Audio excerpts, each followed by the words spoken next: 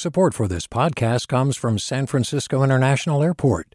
At SFO, you can discover award-winning flavors and unique shops all before takeoff. Learn more about what's at SFO at flysfo.com. Hey, it's Glenn Washington from Snap Judgment. And if you love what you're hearing, and I know you love what you're hearing, please consider becoming a KQED member. Get special access to cool events, behind-the-scenes footage, and so much more. Plus, you'll sleep better at night knowing you did your part for the community you depend upon. It's in you. Please be in it. Visit donate.kqed.org/podcasts to sign up now. That's podcast with an S. Thanks. From KQED. Good morning. This is the California Report. I'm Alex Hall in Fresno. Governor Gavin Newsom has pledged to make California a sanctuary for those who are seeking abortions following the Supreme Court's decision to overturn Roe v. Wade.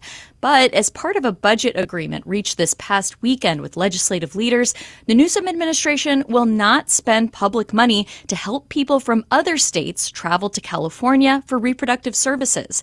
Here's the governor speaking after the Supreme Court decision was handed down last week. You're going to ask, are we going to pay for everyone's travel and accommodations for 33 million people, of which, 10% may seek care in California? Come on, we have to be realistic about what we can absorb. You know that. This is not a binary. Within that is nuance. And it's not just the government providing and supporting, it's all of us. It's you, it's me, it's everyone contributing. The budget plan, which is up for a vote in the state legislature later today, includes $20 million for an abortion practical support fund to pay for things like airfare and lodging for people seeking abortions in California. But that money can only be used by people already living in California to travel from one area of the state to another, not those traveling from out of state. The governor's office says the budget also focuses on strengthening and expanding reproductive services here in California. The last of California's eviction protections expire on Friday. Lawmakers extended the deadline back in March to give the state more time to pay out emergency rental assistance. But as KQED's Erin Baldassari reports, thousands of people who applied are still waiting and could soon face eviction. Yurita Placante had to stay home during the pandemic to take care of her 2 young daughters.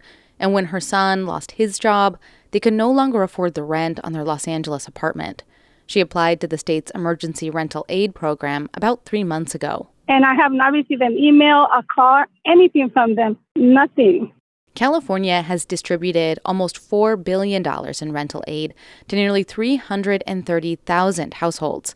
But there are about 86,000 people like Placante who are still waiting on assistance, according to the National Research Institute PolicyLink, which has been closely tracking California's program. Sarah Truhaft is a researcher there. So that means that people will still be waiting in line and they will be exposed to eviction. They're likely to be evicted or have eviction proceedings against them. Joshua Howard of the California Apartment Association says his group is advising members to hold off on evicting tenants who are still awaiting aid. It's better to wait and get the money than to go through with the time, cost, and stress of an eviction, especially knowing that those funds from the government are just around the corner. But some tenants have already been evicted. Delilah Medina of South Los Angeles has 2 young children. She lost her hotel job during the pandemic and started working at Walmart, even though it was a big pay cut. She applied for rent relief and got some money, but had to reapply in January for more. Then she and her kids were evicted. We're not shiftless people. We're like the millions of Americans who don't make a wage that supports the rising cost of rent and living. Medina says now she and her children live in her car. They occasionally use a friend's house to shower and rest during the day. I ask you all, how many more families just like mine are going to suffer? Although the statewide protections are ending this week, renters in some areas, including in Alameda County and Los Angeles, may still be shielded from eviction. For the California Report, I'm Erin Baldassari. Reported hate crimes in California rose significantly last year, according to a report issued Tuesday by Attorney General Rob Bonta. KQED Politics editor Scott Shafer has more. Overall, reports of hate crimes rose nearly 33% last year to the highest level since right after the 9/11 terror attacks across the nation. Hate crimes against black people were the most prevalent and increased 12.5%, while Bonta said anti-Asian hate crimes increased a staggering 177% after a huge increase the year before. One hard truth in our state, just as we've seen across the nation, is that the epidemic of hate we saw spurred on during the pandemic remains a clear and present threat. Also up, hate crimes based on sexual orientation and religion. The Attorney General announced the creation of a new statewide coordinator to combat hate crimes. For the California Report, I'm Scott Shafer. The city of San Jose has unanimously revoked a ban on lowrider cruising that's been in effect since the mid-'80s. In a city council session yesterday, proponents of repealing the ban cited the ordinance as a relic of a discriminatory past. But San Jose Police Chief Anthony Mata said he's still concerned about some aspects of lowrider gatherings. We've seen that during the Cinco de Mayo or the upcoming Hot August nights where, unfortunately, there's individuals in cars that take over a shopping center and do loiter, they do drink, drugs are there. David Polanco, a member of the United Lowrider Council of San Jose, painted a different picture of the lowrider community. The people driving those lowriders are homeowners, blue and white collar workers, coaches, grandfathers, leaders of the community. There's a small amount of people that occasionally cause problems. Usually they are the people that don't own a lowrider. The San Jose lowrider community shares the city's same desire to have safe streets and a lawful city. The public comment section included supporters from both Sacramento, where a similar ban was recently struck down, and San Diego County's National City, which has also had a lowrider ban for years. The State Assembly approved a resolution this week urging cities to overturn their cruising bans. That measure is now headed to the Senate. Hi, I'm Sasha Coca, host of the California Report magazine. Every week, we bring you stories about what connects us in the giant, diverse Golden State. Because what happens in California changes the world. I love this place. We were once seen as like the place to be, California. The land of milk and honey. That's where you go to Sunshine State, but we just have challenges right now. KQED's California Report magazine. New episodes drop every Friday, wherever you get your podcasts. Hi there, I'm Randa Abdel Fattah from Throughline. If you're listening to this podcast, you know that KQED produces exceptional storytelling that keeps you informed, inspired, and entertained. Their podcasts cover issues from your neighborhood to the entire country and everything in between. Support this work today. You can help us continue to bring quality podcasts to your ears. Just head to donate.kqed.org/podcast. That's donate.kqed.org/podcast. Hundreds of Tesla employees have been laid off, and the Bay Area facility where they were based has been closed. According to Bloomberg News, about 200 workers were let go from the autopilot division. Many were from the data annotation team. Those are the folks who take images and label and annotate them so the car's computer understands what it's seen. Here's Bloomberg reporter Dana Hull with some analysis on that news. What it says about the state of autopilot, I think, is a really intriguing question. I mean, you know, Tesla's autopilot system has been in development for several years now. A lot of customers are testing a version of the software that Tesla calls FSD beta, but it is not a self-driving car by any stretch of the imagination. And it is, you know, under scrutiny from federal agencies like NHTSA. And what this means about the state of autopilot, I really don't know. I mean, it could be that they just wanted to reduce headcount to save money. It could be that they think that their internal algorithms and their computers are getting better and they don't need as many people doing this very tedious job. It could mean that it's cheaper to hire people to do this in upstate New York. A lot of questions still. Hull says Tuesday's cuts are part of a broader effort to trim salaried workers, which was announced by CEO Elon Musk last month. There's been no comment from Tesla or Musk. State officials are investigating a data breach made public yesterday that exposed the personal information of everyone in California who has a permit to carry a concealed weapon. The California Department of Justice suffered the breach after launching its firearms dashboard portal earlier this week. The portal was created in an effort to offer more transparency about firearm data in the state.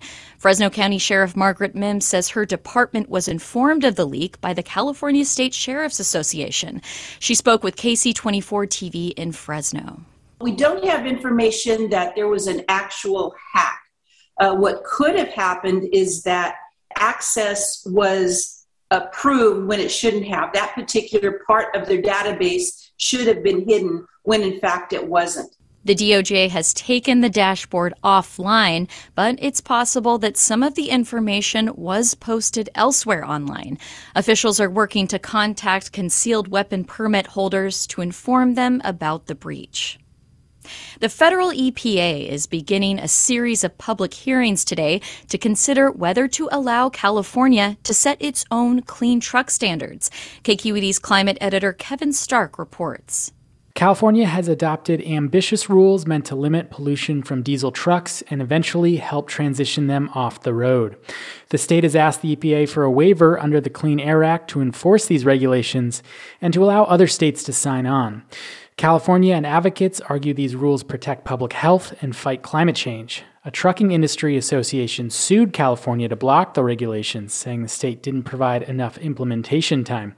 EPA officials will hold 2 hearings this week and accept written comments until August 2nd. For the California Report, I'm Kevin Stark. As California's craft liquor scene grows, some of the state's smaller distillers say their growth is limited by laws preventing them from shipping direct to consumers. Now, a new bill headed back to a state assembly committee today could change that. KCBX's Benjamin Purper reports.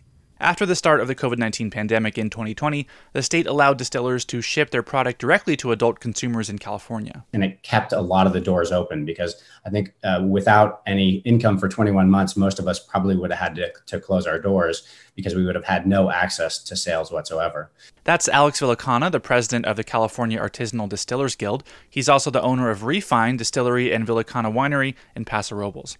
He says the emergency provision allowing direct-to-consumer shipping expired last March, meaning distilleries like his are now back to pre-pandemic rules, unable to ship directly and limited to selling 2.5 liters per day per customer. They could buy 3 bottles of bourbon, but if they wanted a pallet of wine, I could load it onto the back of their truck and send them home with it. That led to Senate Bill 620, introduced in the state legislature last year by Senators Ben Allen and Bill Dodd. The bill, as initially introduced, would have let distilleries of all sizes ship direct to consumer in California with certain limitations. But the bill was amended in the Assembly last month to limit that privilege to smaller craft distilleries who produced less than 150,000 gallons per fiscal year. I think that's fair to say that there shouldn't be a law that discriminates against a producer who has had some level of success. That's Adam Smith with the Distilled Spirits Council of the U.S., or DISCUS. The group lobbies for distillers of all sizes, as well as provides economic analysis of the liquor industry for companies. He says DISCUS initially supported the bill, but changed their stance after the amendment. We're just trying to educate Assembly members at this point on what a good bill would look like. Senator Ben Allen represents the 26th State Senate District within Los Angeles County. He says the bill has gone through several iterations and changed significantly, so he understands larger distillers' concerns. I respect the position of DISCUS. I mean, they know that we were with them from the very beginning, but this is where the bill got to, in order for us to get to a place where we could get the bill out of the Senate. Allen says he had hoped for a compromise between the various interests representing smaller and larger distillers, but he says the bill in its current state is still a step in the right direction. I was hoping that we could find some sort of compromise where there'd be a limited amount that the big guys could use the bill to ship through, but ultimately that didn't fly, and so we're at a place now where we're only focused on the small guys. Allen says even though SB 620 is now focused on the craft distilleries like those in Paso Robles, there could be expanded direct-to-consumer privileges in the future. The question, of course, is does it go far enough? And that's a battle that's going to have to be fought in the future. Alex Villicana with Refined in Paso says the bill in its current form isn't perfect and could even limit his own distillery business someday. If I grow big enough, I got up to that 150,000 gallon level and I was still, growing and I wanted to ship, I would love that cap to be higher. But Villicana also says expanding direct-to-consumer shipping would help keep craft distillers around the state afloat, now that the emergency provision allowing that is over. Unfortunately, if this bill gets killed and we have to start from scratch next year, a lot of the California distillers and even distillers across the U.S. will have lost, it'll be 9 months this year and then probably another 12 months next year if we're lucky enough to get a bill through next year. And for the California Report, I'm Benjamin Purper in San Luis Obispo. And that's the California Report for Wednesday, June 29th. We're a production of KQED Public Radio. If you want more news from around the state, check out our daily podcast and includes stories from both our shows. You can find it wherever you get your podcasts. I'm Alex Hall. Thanks for listening and have a great day. Support for the California Report comes from the Wesley Foundation, investing in California's underserved youth. The California Healthcare Foundation, working to build a more effective, compassionate, and just healthcare system, on the web at chcf.org/health-equity. And Eric and Wendy Schmidt through the Schmidt Family Foundation, working together to create a just world where all people have access to renewable energy, clean air and water, and healthy food, on the web at theschmidt.org. Hey there, this is Brittany Luce from NPR's It's Been a Minute. KQED's podcasts like The Bay, Bay Curious, Mind Shift, Right Nowish, and more all tell the stories of the Bay and beyond with reliable, human-centered journalism. They aim to inspire, make you think, entertain, and expand your understanding of the place you call home. Here's how you can support podcasting at KQED. Showing your support is easy, and you can join Brittany in supporting KQED Podcast too at donate.kqed.org/podcast. That's donate.kqed.org/podcast.